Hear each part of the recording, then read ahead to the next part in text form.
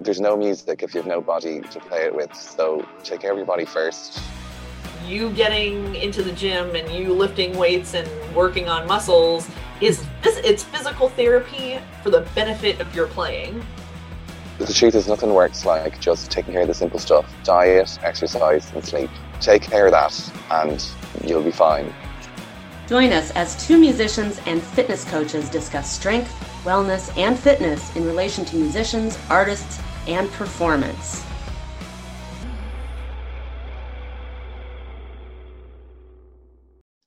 Hey everyone, and welcome back to the Tuned and Strong podcast. I am your host, Angela McHouston of Music Strong, joined by my co-host. I am Dr. Jen Cabasmay of Tuned and Tone Performance. And our special guest today is Dr. Allyson Royal. Allyson is a violist, performer, gig worker, teacher, all the fun stuff. Jeez, can't talk today. Words are hard. All the fun stuff here in Tallahassee and the local area. So welcome, Allyson. Thank you for joining us for this chit-chatty format. But we figured we would just let you get started. Tell us about yourself, tell us about your story, and we'll go from there. Okay, my story. I am Al.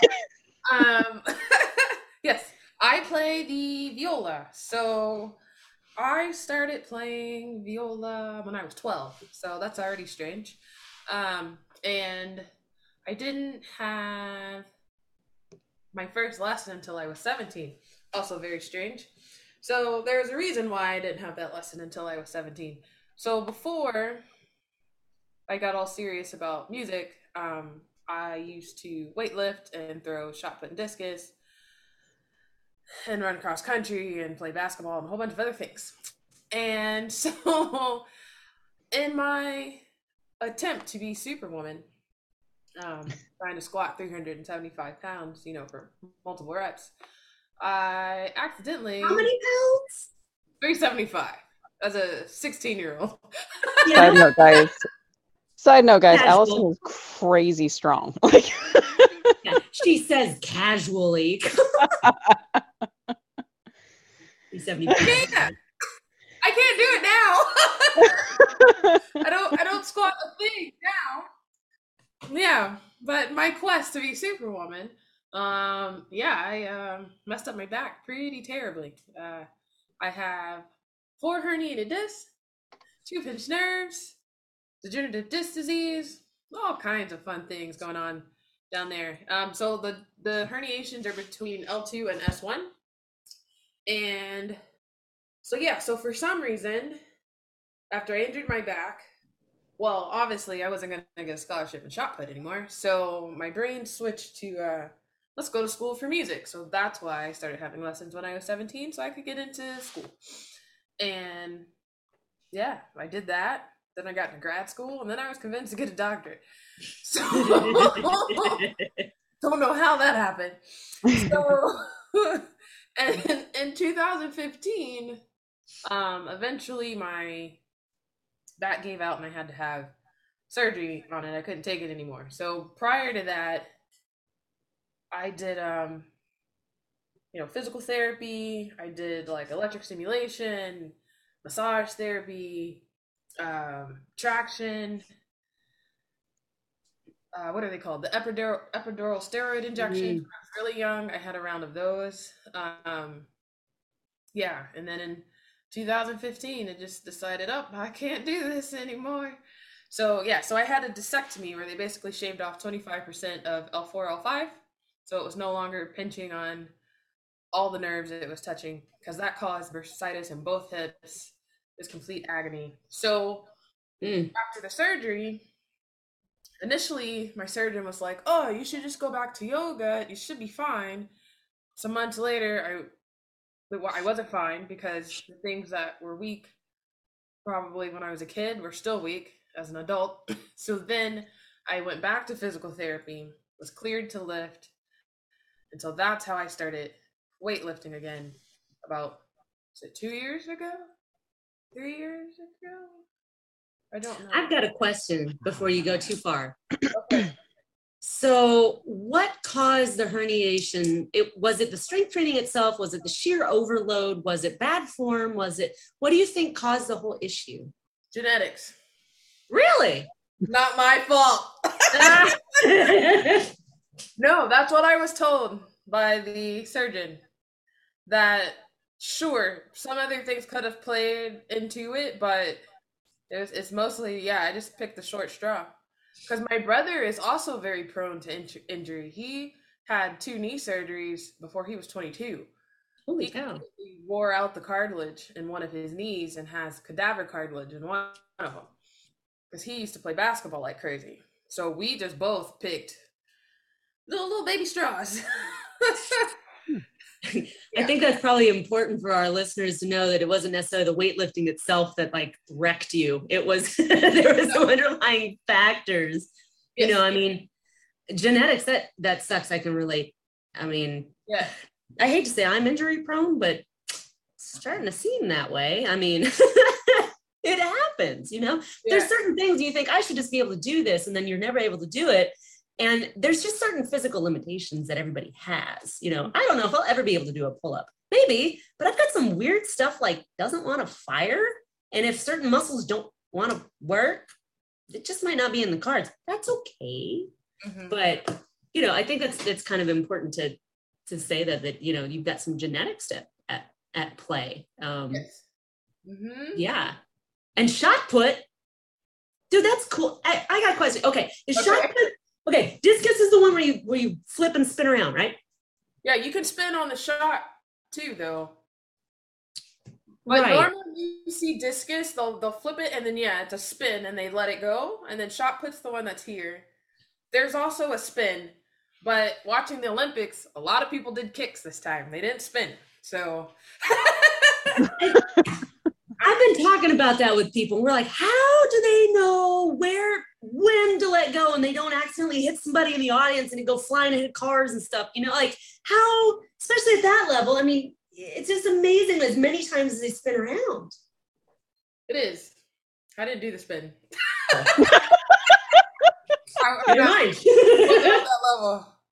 My spin for the discus, I had to. Just to help me out because everyone was so much better at it than I was. But shot put had a pretty strong kick. So the problem with my kick was that I would scratch. Even though I'm like outside the ring to start, it would still just go flying over the board. And that's what I was thinking, like how do you, that's just amazing. I didn't mean to interrupt your story. I mean, You're good. Because you said at the very end here that you've started lifting again, right? Yes. I just can't remember how long ago. Surgery was in 15. I was in PT for about a year. So that 15, 16, going into 7. So I probably start lifting again in 18. Whatever. Some years ago. Probably. Yeah. Because I need it. Because things are weak. So going into this journey of weightlifting again, you know, I find out that my glutes don't work. My hamstrings didn't work. They work now. And my abs probably also didn't work. So these are all the things that I needed to basically keep my back stable. So I don't have another incident like I did before, because it's not like the problem is fixed. It's not like, you know, I still have herniated discs. And none of them were as large as L4, L5, but, you know, I could do something and they can keep, you know. Yeah, it's interesting that you would say that. I just before we did this, I just got off a call with an online client of mine, and we were talking about bracing and, you know, how you draw in that draw in maneuver where you pull your belly button to your spine, you brace everything, you know, so your spine is really like stable. Mm-hmm. Locked and loaded was that I call it for some reason. Everything's just like, you know, good to go. And we're talking about different aspects of form and how she can't get her glutes to fire and her low back hurts, and she's got this tilt in her low back. And she's a flute player. She plays a lot of low flutes. And I can see how, you know, holding these flutes way out to these big, heavy instruments out to the side, if your abs don't work, so to speak, and you're not bracing and you're not drawing it, you're not doing anything to keep your spine stable, it's gonna shift to your low back. And her glutes aren't working either. So we just had this whole conversation about that. And form is one of those things that we just, you know, we don't talk about it enough. It's just like, form isn't sexy. We want to see like big delts and big abs and big quads and you do all the things that are in the magazines. When was the last time magazines talked about form and how to do it properly? No, they just give you workouts, right? You know, and as musicians especially, we've got to be able to take care of ourselves. And form is one of those things. So not to digress here, but it really grinds my gears when people don't talk about it. Be able to protect yourself. You know? Yeah, no, that's a good point. I obsess with form, but I think that's because of the musician brain. I mean, I probably did it in high school too, because I mean, like, I had good coaches, and, you know, probably something didn't fire when it should have. There may have been something that was embraced that should have been when I was 17. Maybe 375 was too much, Allyson. You know, but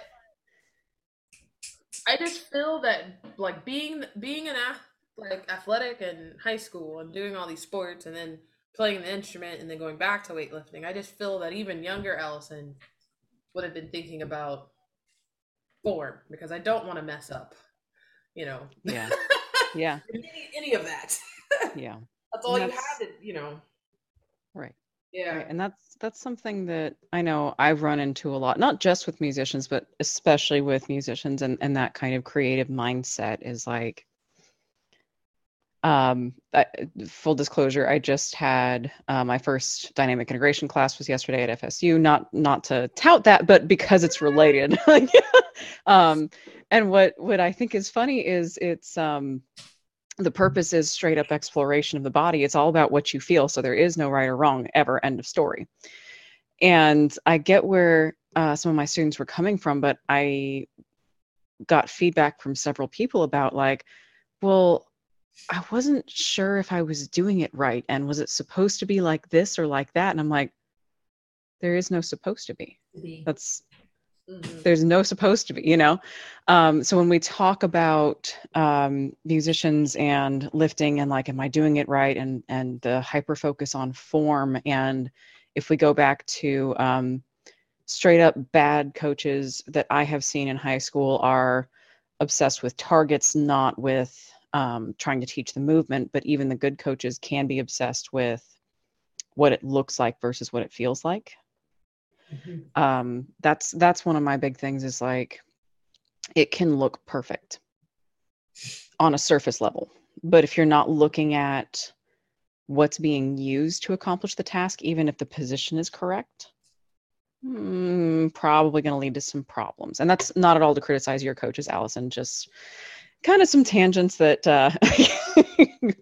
have played into some of the people that I've been working with. So I wanted to mention those. And that kind of goes along with what we talked about with our guest last week with Mark Wallace, and he has focal dystonia. And that actually goes along with what he was talking about, was that, you know, he was obsessed with how things looked. And he got injured brain-wise because he was so obsessed with how things looked instead of how they felt, and being, you know, having that sense of exploration and well, what is this? And what is this? And how is this? And, you know, the whole sense of there is no right or wrong. Well, with strength training, there is some right and wrong for sure. But I mean, just because, I mean, I'm thinking like, I had a client a while back, and I've had several clients, like, you know, I'm critiquing their squat form, and we're trying to get things to feel right, to do right, to look right, whatever. And then there was one person I'm thinking of specifically, and I just could not, she felt fine. She didn't look right. I'll just say that. But she felt good, and she was able to push some crazy, crazy weight. She got really strong, but something just didn't quite look right. And, you know, the more I studied about it, it's like, some people are just built differently and they move a little differently. And there isn't going to be an absolute textbook for every single person, because we're all built a little different. Some people have longer femurs than others. Some people have shallower hip sockets, stuff like that. You know, all things that take into account. I don't think that's you. I don't think you have those. I don't think. Me? You, Allyson. Yeah. I don't know, but I got problems now. Because of all those years of, so of course, after the injury, everyone told me to stop moving. Stop, just stop.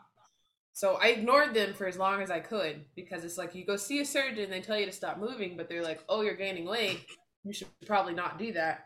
And it's like, so tell me what to do so that, that won't continue. And they didn't really give me answers, just more of what I shouldn't do. So all those years of like, basically the back, not like, I'm not doing anything really. I try, and then I hurt myself, I get a flare up, and then I'm like, oh, it was a bad idea. And then I'm like, no, I need to move, and I try something new. And so it was this cycle forever. But it was still just a lot of not doing anything or not focusing on things. So everything just kind of locked up. I think that happens a lot. Her camera froze on us for a second, but I think that happens a lot with doctors, is that they tend to focus on what we shouldn't do instead of telling us a plan of action, what we should do. PT is recommended. I see that a lot, but I know in my own circumstances with having injury, every time I was injured, they told me, just stop playing. Okay, That doesn't help. Okay, if something hurts, the doctor's favorite thing to say, so I found out, is if it hurts, don't do it. That doesn't fix the problem, and that addresses a symptom, which is pain. Okay, so great, but what do we do? And for everybody who's wondering, her camera's still a little frozen at the moment. But what she's talking about, is like, I needed to move. And being told to not move is the worst thing. I had this exact same thing happen to me 2 years ago in my cervical radiculopathy. I thought it was thoracic outlet syndrome, and I'm probably saying the thing wrong, but I thought it was thoracic outlet. I held all these things wrong. My entire right quadrant seized up. My tricep felt like it was contraction all the time. I had shooting electrical pains down my arm. These fingers are still a little numb. This was numb. My arm was numb. And all I got was, well, you got to stop working out. I wasn't working out in the first place. In fact, I had started working out because as a hypermobile individual, our muscles need stability. Our joints need stability. Our bodies crave strength, right? And I was trying to get ready for a physical fitness test. I was trying to work on my push-ups. I did too many push-ups, too many things. And all those things just kind of went together, right? And so the problem was, when they told me to quit moving, that just made everything worse. And not a single person told me what to do. They just said, stop. That doesn't solve an issue. In fact, that was the worst thing they could have told me. And now 2 years later, I'm still dealing with this because they said, just don't do. Yeah. Well, and I think, unfortunately, and I'm not trying to project here or saying that's necessarily exactly what happened, but unfortunately, there's so much fear of litigation, or blame taking or anything like that. Well, I know that this, the mindset, I'm sorry, is, well, I know that this is causing a problem, so we're going to stop doing that. But I don't want to tell you what else to do because, well, if it's the wrong thing, then you can come after me. Like, at some point, that's got to be somebody's job. You know what I mean? Right. Just to say, let's try this. Let's find something that does work. And again, this is where I go back to, it's not so much about the movement as it is, or how it looks as it is what you're feeling. So I know when I'm working with somebody and say, we're targeting, let's go with hamstrings. If I give them an approach, a specific type of way to activate your hamstrings, and their knee starts flaring up, we're going to stop that movement and we're going to stay away from it for a little bit, but I'm going to try to get you there in some other way. You know what I mean? Probably a more direct example would be, I've talked about that injury that made me not confident about the competition I was supposed to do, but didn't get a chance to do. For me, it was an upper body movement that I was trying to do, log press, but it was a knee problem that took me down because I was using my legs to get under the log, which is what you do, but I didn't have the stabilizers in place to support it overhead so my legs were compensating. So yeah, I got away from my knee, but I didn't stop working on the movement because I went, well, that showed me a weakness in my chain. Right. What it showed me was something I had already known. My calves and my quads tend to take over for my core when I'm doing overhead movements, when I'm standing, all that sort of stuff. They don't want to. Anything goes overhead, I go in my legs because that's where I feel most comfortable. I can feel it more. So my approach was, sit on a bench or sit on the floor, Z presses, seated pressing, anything that you have to balance that overhead thing, but you better use your core or you're going to fall. Yeah, absolutely. But finding workarounds where it's like, yes, if it hurts, stop. But let's try this other thing to get us into what we want to accomplish. Yeah, like the whole litigation thing, I mean, I get it. People are so happy. But at some point, how much more harm are you doing by telling someone to just stop all movement than telling them than suggesting they go try some things? Mm-hmm. You can make suggestions and say, this might not work, but you should try it if you want to. You can put the responsibility on the patient. Okay, we're going to pause this for just a minute while we get Allyson. All right, I think this is a good point. We're going to take a quick break, try to get Allyson back, and in the meantime, we'll hear from one of our sponsors. And we're back, and we are talking with Dr. Allyson Royal. And what we're talking about here is, what were we talking about? How lack of movement, it can be really detrimental in a situation. Instead of just being told to stop doing what hurts, that you should be told what to do. That's where we were. Yeah. So that would have been really helpful. Right? Yeah, that would have been real helpful. Because that was, do math, Allyson, math. 2015, how old was I? It was at least like 11 years, of not really doing too much, like the bare minimum, just because it's hard for me to sit still. And yeah, so now trying to work in different movements or lifts again, it's just like, I just feel all these things and a lot of resistance from my body. It's just like, no, what are you doing? Why are you trying to move this way? I don't like this. I'm going to stop you. So yeah. But you are feeling better now that you're moving compared to when you were just at a standstill. Is that correct? Oh yeah, totally, for sure. Anytime if I have a flare up, and I haven't had that many since 2015, or even when I just started lifting again, I've done some dumb, like I'm out and about doing stuff with, I don't know, the youth group or just something, on my feet all day, and I'm wearing crappy shoes. Mm-hmm. Of course, the back's going to be mad at me. My fault.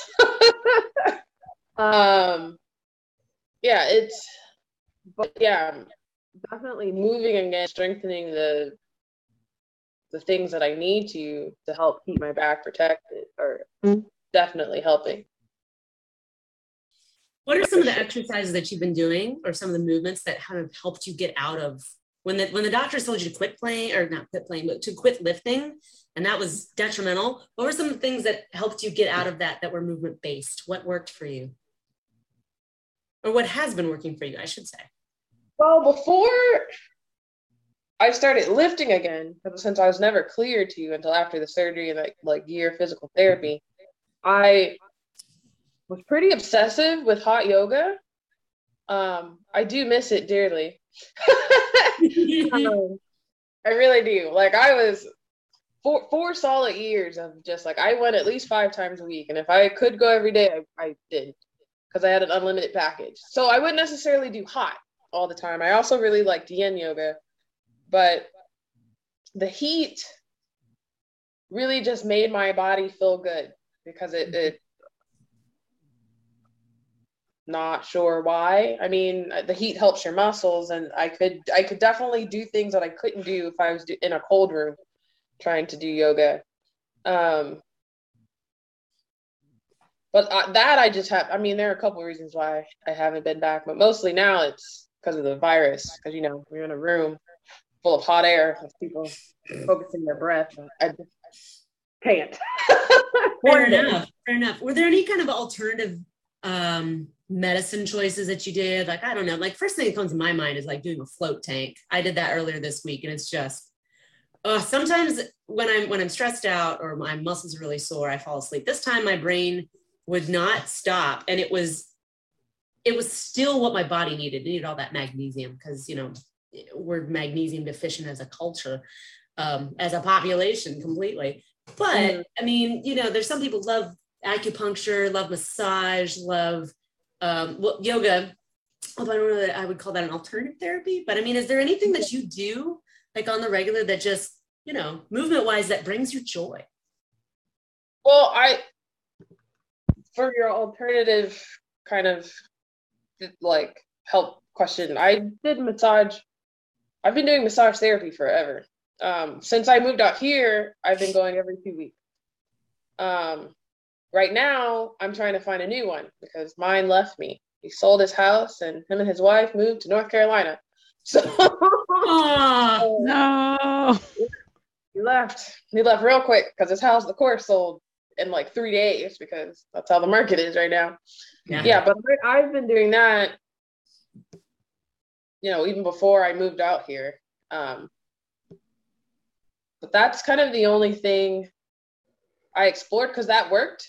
I know that my mom, when she was having some issues with her back, I told her to go try acupuncture, and she listened to me, and it actually helped quite a bit. But I just haven't done it because massage helps, for sure.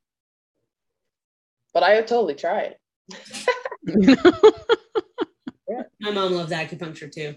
It hasn't done anything for me. I've tried it and I was like, what is this? But I've got clients who swear by it. Like, that's just, I got to go. I feel all kinds of better every time I do it. I had one client who said she will go anytime she has respiratory stuff. She goes and sits in a salt cave.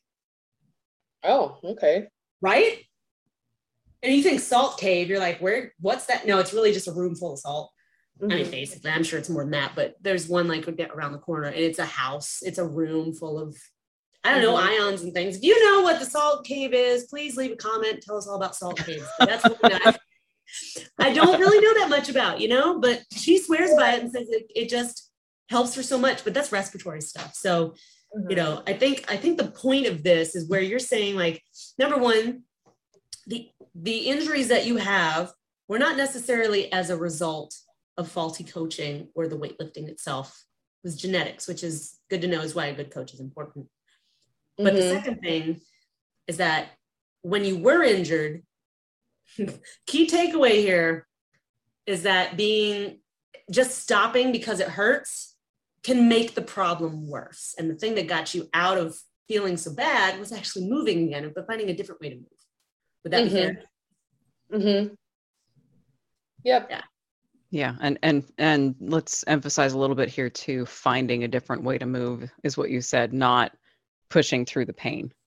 Yeah, because I know that's unfortunately sometimes what either is taken away from when people say, just, you know, no, you need to keep moving, or that's what sometimes people say, which is just totally not good. Don't push through pain. Please don't. There's a reason your body hurts, you know. But then again, so Allyson, in your situation right now, like, you've still got these herniated discs, you've got these issues. There's still a level of pain that you're having to deal with. Would that be correct? No. Oh, good. Okay, good. I'm glad I was wrong. Never mind. My whole point is moot then, because I was going to say, well, there's still a level of pain you got to deal with. Is there anything you have to push through that, you know, deal with? But if not, never mind. No. There's not pain. There's like certain things, like, for example, the hinge. I cannot hinge. But I wouldn't describe the feeling as pain. I feel it as my body feels like it's a slinky that's been super glued together and you're trying to tear it apart a little bit. So it's like all this resistance. But I wouldn't describe it as pain, but like normal everyday walking around, teaching, whatever. I'm not in pain. I haven't been on pain meds in years, thank the Lord, because I hate taking medicine. Yeah. Yeah. Good. Yeah, but there are certain things that my body is certain movements my body is scared. I just think it's just straight up scared to do it because it's been protecting this injury for so long. Yeah. So yeah. Yeah. And when we're dealing with something that's that long term too, I mean, it can be super difficult to know, what is physiologically impossible, what is just so matted down and locked up. And, like, okay, well, where is the need versus expectation, that sort of thing, And another point you brought up with the surgery that you had. So you were in pain. You had all kinds of crap going on. Now you're not, thank goodness. But let's talk about surgery real quick. Physicians really don't want to, most people don't want to have surgery. I've had surgery to remove my gallbladder and wisdom teeth and all kinds of stuff. Right? Okay. I fought it for a long time, had the gallbladder out, feel way better, thank goodness. But, like there's sometimes surgery is necessary, sometimes it's not. So how did you approach the whole situation of knowing when it was time that this was the option that you wanted to pursue? Yeah, okay. So just to put in perspective so people can understand how long it's been, I injured my back when I was 17. I'm 33. So it's been a minute. It's been some time. Okay. So initially, my mom wanted me to have surgery like as soon as possible, as like a kid. So all the surgeons were like, absolutely not. She's young. She can bounce back. Like, no. And the last one that I saw in Texas, he said, you will know when you need surgery. I promise you, you will know. So when I flared it up, so what I did, it was something dumb. I was walking around the FMEA convention with my viola on my back. I didn't have a room to leave it in, so it was on my back. Even though I have the straps that take the weight out of it, it's still a heavy case. It's a Bobolock. They're just heavy.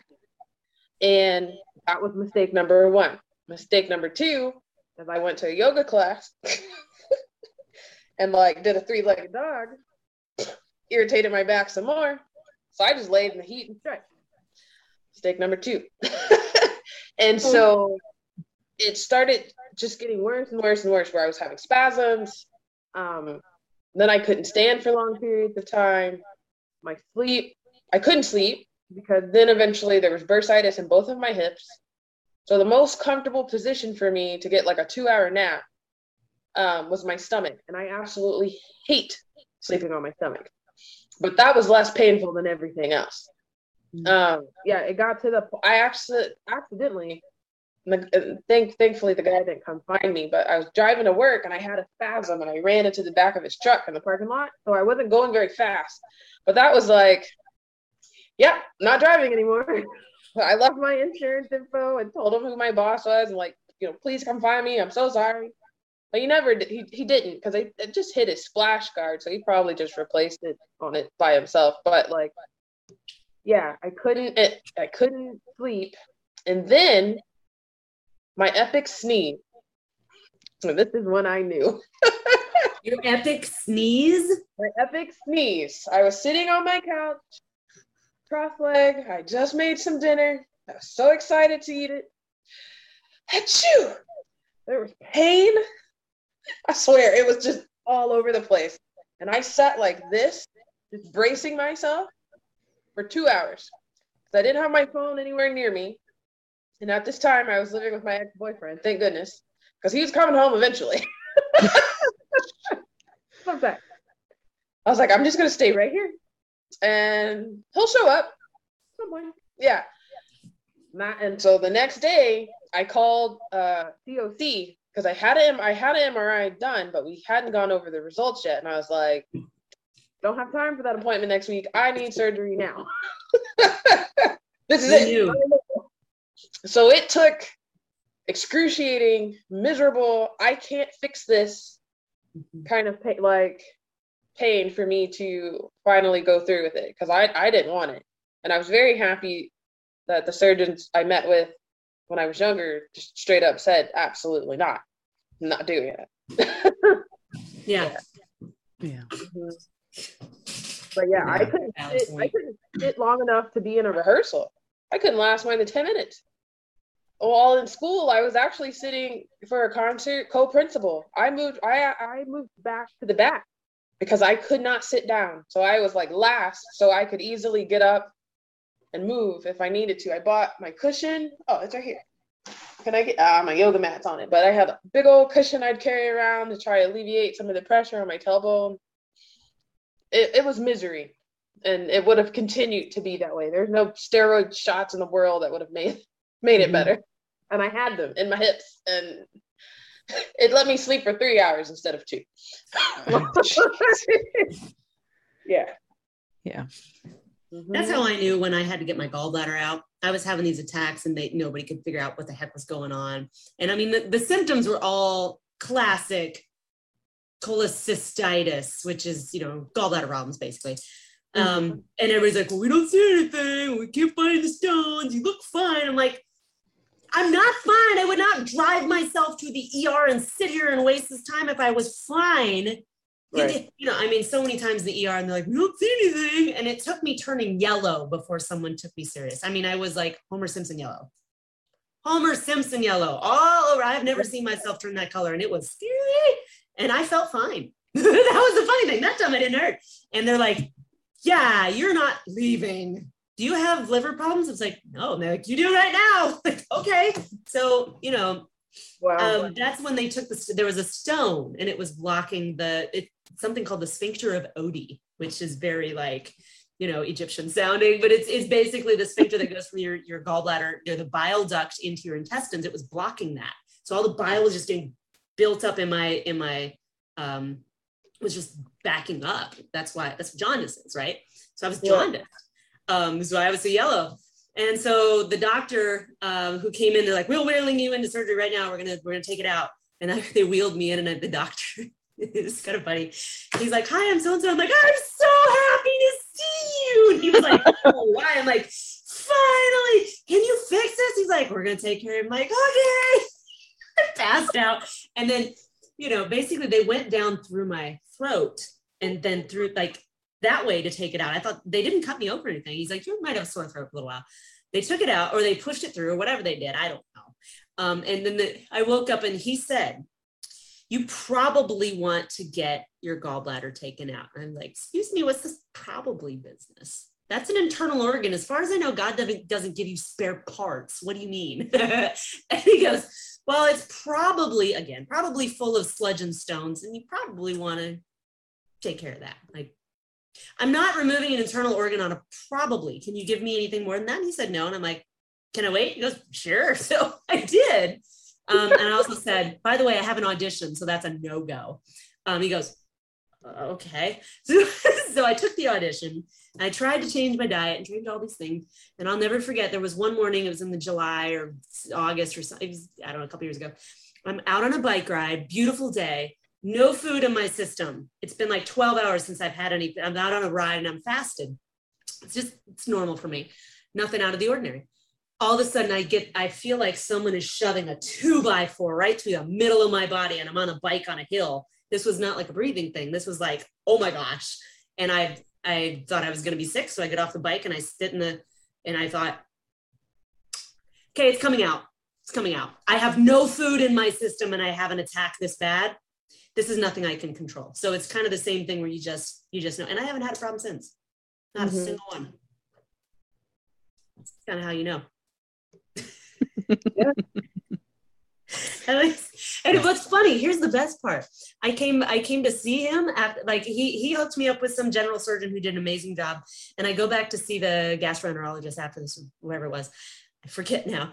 I go back to see him for a follow-up, and he walks in the room, shakes my hand, nice guy, goes, how'd the audition go? I went, oh, you remembered. It's terrible, but thanks. He goes, all right. I mean, that'll happen when you're not feeling well, you know?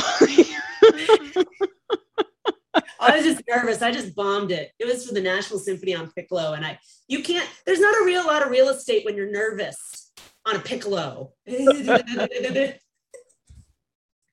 literally what happened. Well, that's fair too. Literally. Just saying. But yeah, would that be, it's kind of like that same thing, like you're like, this is not fixable, I cannot alter this course. Yeah. Can't do it. Nothing I can do. Yeah. Fine. Yeah. But it is good that you had the surgeons that at least wanted to look for some sort of alternative first. And I know some of them are just like, no, we just got to get in there. And you're like, stop it. So it is good that you at least had that, even though it ended as painfully as it did. So. Well, now she's good now. Yeah, you're good now. And while we're on you're good now, and the lifting is going well now, and you're feeling better now.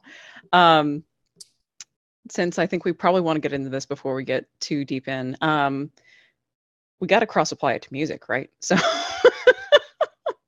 Okay. have you noticed your current lifting helping your playing? I mean, because I know that you couldn't sit before the surgery. The surgery obviously corrected that, but are you noticing any other cross applications now? My playing, well, or teaching, or both, or not. Viola. For those of you that don't know, that is a monster of an instrument that sits on your shoulder, and it's difficult to play. Because it's just a monster. I mean, honestly, I haven't really had like playing injuries. I have like since I've started lifting again. I haven't done something because of my playing. I've had old things flare up that just haven't gone away. But when they flare up, it's normally from lifting. Like sometimes bench press irritates my right wrist because I've had tendonitis right here. From when I worked at Sonic and was using the speaker and the change machine on our hips and scooping ice. So, so it's, yeah, right? But it never is, that doesn't bother me when I play. And then the same thing with like my shoulders are also a really big thing,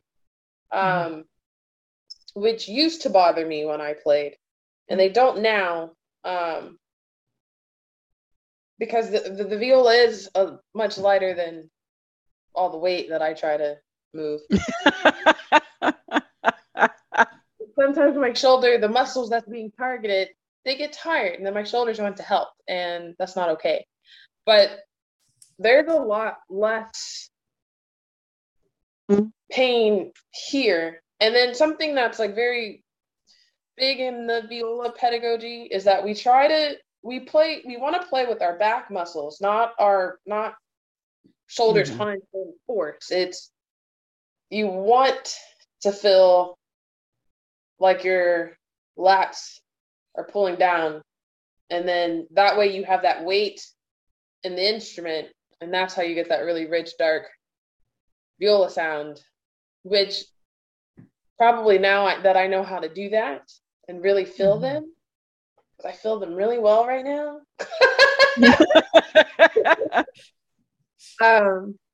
Has also helped just with like, it makes more sense when you're trying to tell this to a student and they don't know what their freaking lats are or what to do with it. It doesn't quite make sense. Okay, I'm gonna play with my back. Okay, what? You know? But yeah.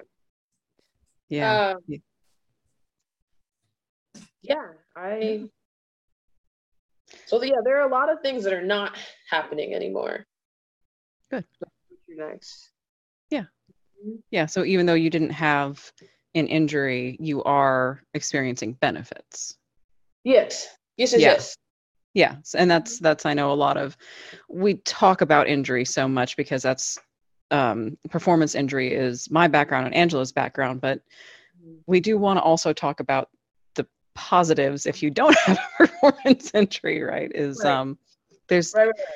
There's so much in the pedagogy. I mean, even with my injury, it was almost all, I would say technical. There was more to it than that, but there was a lot of just hunching, a lot of neck stuff. But there's so much in the pedagogy for, I think, all of the instruments, and certainly for voice, because you can't see any of that. That's, you're describing things abstractly to students. And we describe them that way in hopes that they can understand what we're trying to get them to do, because it's all internal stuff. But if they can't feel something, or if we can give them a different avenue to feel something, why wouldn't we put that in our toolbox? Right. Absolutely. And it's kind of funny you mentioned that. I was on Instagram yesterday, and somebody that we had on our podcast a while ago, Hannah, who's part of Corsinor, she's on Instagram as the active violinist, actually put that up there. She's like, how do you teach technique if you don't know anything about the body? Yeah. Yep. Yeah. Right? I mean, there's nothing more to say. How do you teach proper technique when you don't know anything about the body? Why are these two things taught separately? They cannot be separated. And when they are, this is where we can tend to get into issues with, just thinking about it, I have a brand ambassador who, I think I've mentioned this before, she played viola, and she was she was in a lot of pain, and her teacher just kept telling her she wasn't practicing enough. Turns out the viola was too big. Yeah, that happens. Yeah, but it shouldn't happen. Why do we put the blame on the student, right? Why don't we just why do we automatically blame ourselves? Veronica, who was on our podcast a while back, said the same thing. She said, I should know better than to get injured. I'm like, sorry, excuse me, what? If we're not talking about the body at all, how are you supposed to know? How are you supposed to know better? You're just supposed to be superhuman. Like you said, you're trying to be superwoman. But if we don't know anything about our bodies, how are we supposed to know this stuff? We're not. Actually, we are supposed to know, but we're not being taught. So if we're not, we're not. I'm going to stop now. You know what I'm saying. You know what I'm getting at here. Yeah. Yeah. So I think really, honestly, that's a couple of these things. Like movement is important. Not all injury is performance related, but at the same time, we need to be teaching the body, because the body and our instrument. Let me think about it this way. When my dad was teaching me to play tennis, he said, think of the racket. By the way, I'm really bad at tennis, but he said, think of the racket as an extension of your arm. And that made more sense to me, because it's like, oh, I just move from here. It's not like the racket starts here and I flick it around. Oh, I'm moving it from here. Okay, so are we thinking of our instruments in the same way? Yes or no? How are we thinking about our body? How much are we thinking about our body at all? How are we using ourselves? This is why body mapping and Alexander technique and dynamic integration, why those things are really important. But more than that, we need to actually understand our bodies, how it works. Like you play your viola with your back. Okay, what constitutes your back? Yeah. Yeah. No. Yeah, because I can see that, and Allyson, you can correct me if I'm wrong here, but I can see that language translating into excessive arching and potentially strain, depending on how the student interprets that. I don't know if you guys run into that. Yeah, that's totally possible. If they don't understand. But it's your lats. You're trying to think about that. Because we don't want this. This does not work for the viola at all. Violinists can get away with that, but the viola is not going to respond. Yeah, but at the same time, you don't want students like this. Yeah, and if you're listening and not watching, I've got my shoulder blades basically touching each other. So. I feel like, and I could be wrong or biased because I am a violist, but I feel like violists and as a whole take more time to figure out and explore their setup because the instrument is usually an awkward size. I play on a 16 3/4 viola, which everyone's like, it's massive. I'm like, it's not that bad. I'm also 5'8". You're also tall. Yeah. So we don't really, you don't really see violas with their arms out here, like playing like this. We are usually like, you bring them up, that's where this instrument needs to be. Just there. And then you figure it out. You got to bring the viola to you. You don't want to reach for the instrument. But I think we take more care because the instrument, it's an awkward size. It's heavier. Takes a little more effort to play. A lot more effort to play and play well. But yeah. Okay. And it sounds like. Go ahead. I'm sorry. No. I was just saying. I'm pretty sure all the violists I met are like aware of this thing, but I could be wrong. Violinists probably do it too. And I'm not sure. I mean, I know that just from that description alone, it sounds like viola pedagogy encourages more experimentation and play than, at least when it comes to basic position, clarinet does, or saxophone does. So that's actually really interesting to know. Well, we didn't really have pedagogy until the 1900s. We borrowed everything from the violinists. That's fair. Yeah. So, it just didn't exist. Okay. Yeah, let's transcribe it for the viola. Yeah. So maybe that's actually to your advantage as an instrumental group then. There's less history for you to have to work against experimentally. It may also be, I've known a lot of injured violists. I know you're not on that list, but I've known a lot of injured violists, so I'm not sure if that's, I don't know. It's just, now that it's up in the air, I'm curious. Right. I mean, I'm injured for sure, but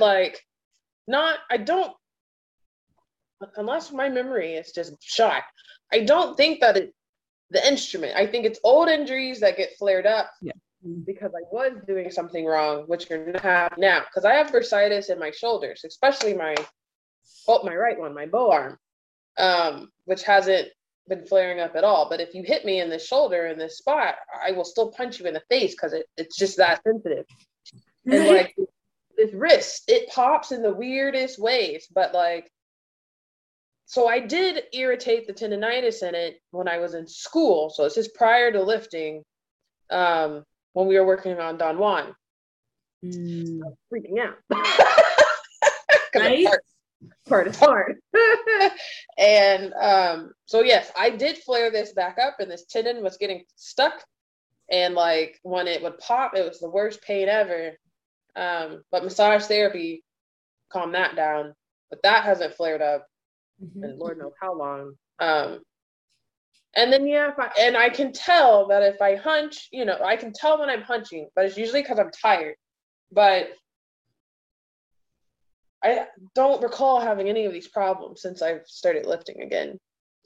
But I do have injuries. I don't want to say that I'm injury free because that's a lie. Okay. But it's just not necessarily a current chronic issue. Yeah. And I don't think that maybe the bursitis, sure. Or that could even be sports. All the shot put, discus, basketball that I did.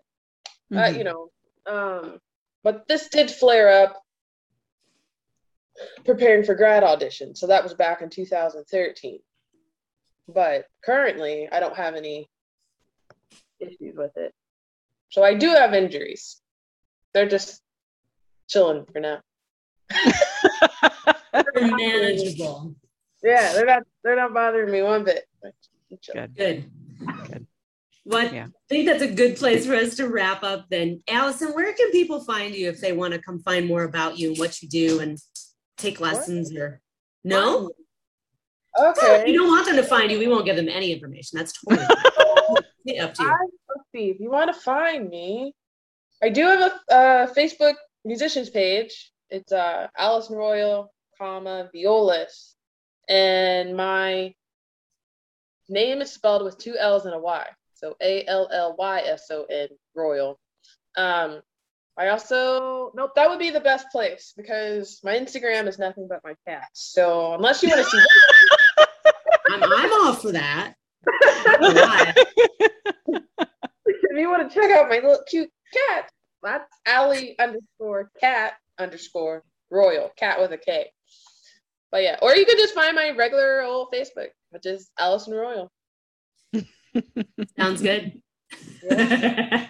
I think the world's always better with more cat pictures, honestly. Oh, 100%. 100%. 100%. Says the 3 cat people on this call. Have we actually interviewed somebody that didn't have a cat yet, though? Ashley. True, Ashley, but Ashley can't. So that's different. Okay. Because she grew up with them. I don't know. I don't know that we've asked everybody. Everybody Did Mark have a cat? Mark has a dog. I don't know. Most everybody that has volunteered the information has had at least a cat. Okay, I don't know about Yannick. I haven't asked him. Well, okay, so you probably interviewed Yannick, so that's true. Chase might not have. I don't know. I don't know. Now I gotta go. I don't want to go back and ask everybody. Do you have a cat? I mean, it is pretty common in the music world. Let's just be real, and it's totally fine. Yeah. They get us. Huh? So they are wonderful. They are. Well, Allyson, thank you so much for joining us in this, even with our technological challenges and opportunities today. We appreciate you joining us from the 2 different mediums that you chose to join us with. Yeah, thank you. And thank you for sharing your story too. I know there's this opens the door for us to talk about, childhood stuff that we may or may not think about coming through into our playing. So maybe we'll talk about that in the future, but either way, it is wonderful to hear stuff like this and get it out there. So thank you. Thank you for coming again. Of course. Yeah. All right. Thank you for tuning in, everyone. We'll see you next time.